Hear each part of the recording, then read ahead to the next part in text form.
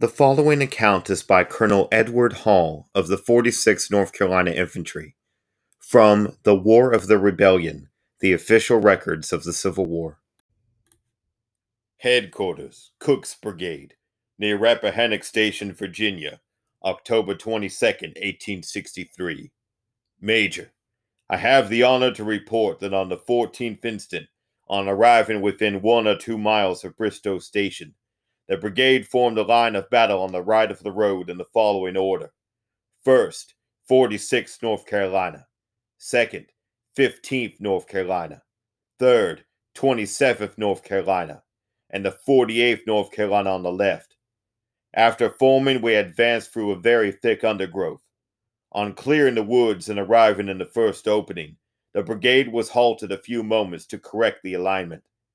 The enemy was discovered massed upon our left beyond the railroad and to the left of the road leading to the station.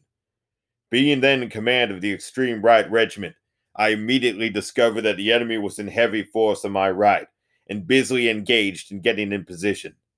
In a few moments we were ordered to advance, and soon after, the enemy's skirmishers commenced firing on my right flank. I discovered the line of battle behind the railroad, extending as far on my right as I could see. Also a mass of troops lying perpendicular to the road and on the side next to us, from which body in that advance was made on my right in considerable numbers.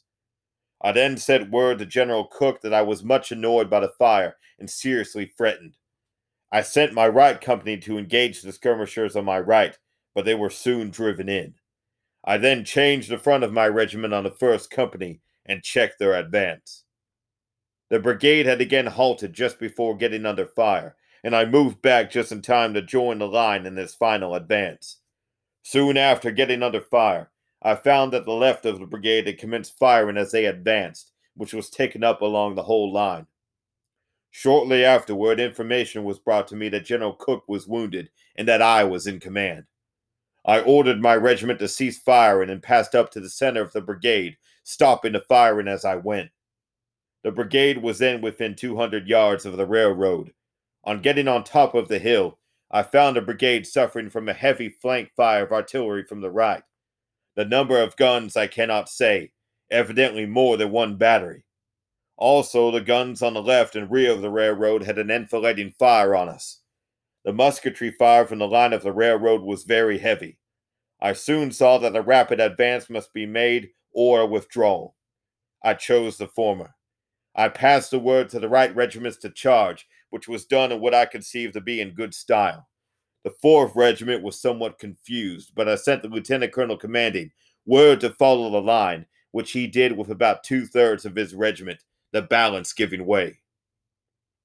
The brigade charged up to within 40 yards of the railroad, and from the severity of the fire, and from their seeing the extreme left of the line falling back, they fell back, the 2 right regiments in good order, the 3rd, 27th North Carolina, in an honorable confusion, from the fact that between 1/2 and 2/3 of the regiment had been killed and wounded, they being in a far more exposed position than the other 2 regiments, and having gone farther. The 48th, in advancing, encountered the whole line falling back.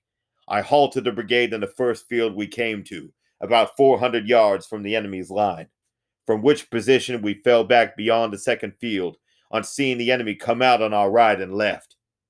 After a short time, the brigade of General Davis joined us on the right, when we again advanced to within 400 yards of the enemy, and on seeing the right brigade that I halted, where we remained during the night.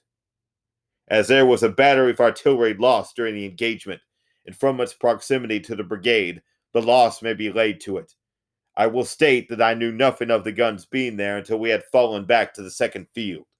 The guns may have been in our rear, but they must certainly have been placed there after we advanced, and in retreating, our losses, both by casualties and straggling, shortened our line so much that with the addition of one of General Kirkland's regiments, the 44th North Carolina, which joined our left, the left of the brigade was some distance to the right of the guns. On learning the guns were there and in danger, I dispatched a portion of one regiment to the relief, but the guns had been taken off before the relief arrived. I would respectfully state that I have been with the brigade during some of the heaviest engagements of the war, and have never seen the men more cool and determined, and that their falling back resulted from no fault of theirs, but from the great superiority in number and position of the enemy, and entire want of support, both in rear and prolongation of our lines. I have the honor to be respectfully E.D. Hall, Colonel commanding 46th North Carolina Infantry Regiment.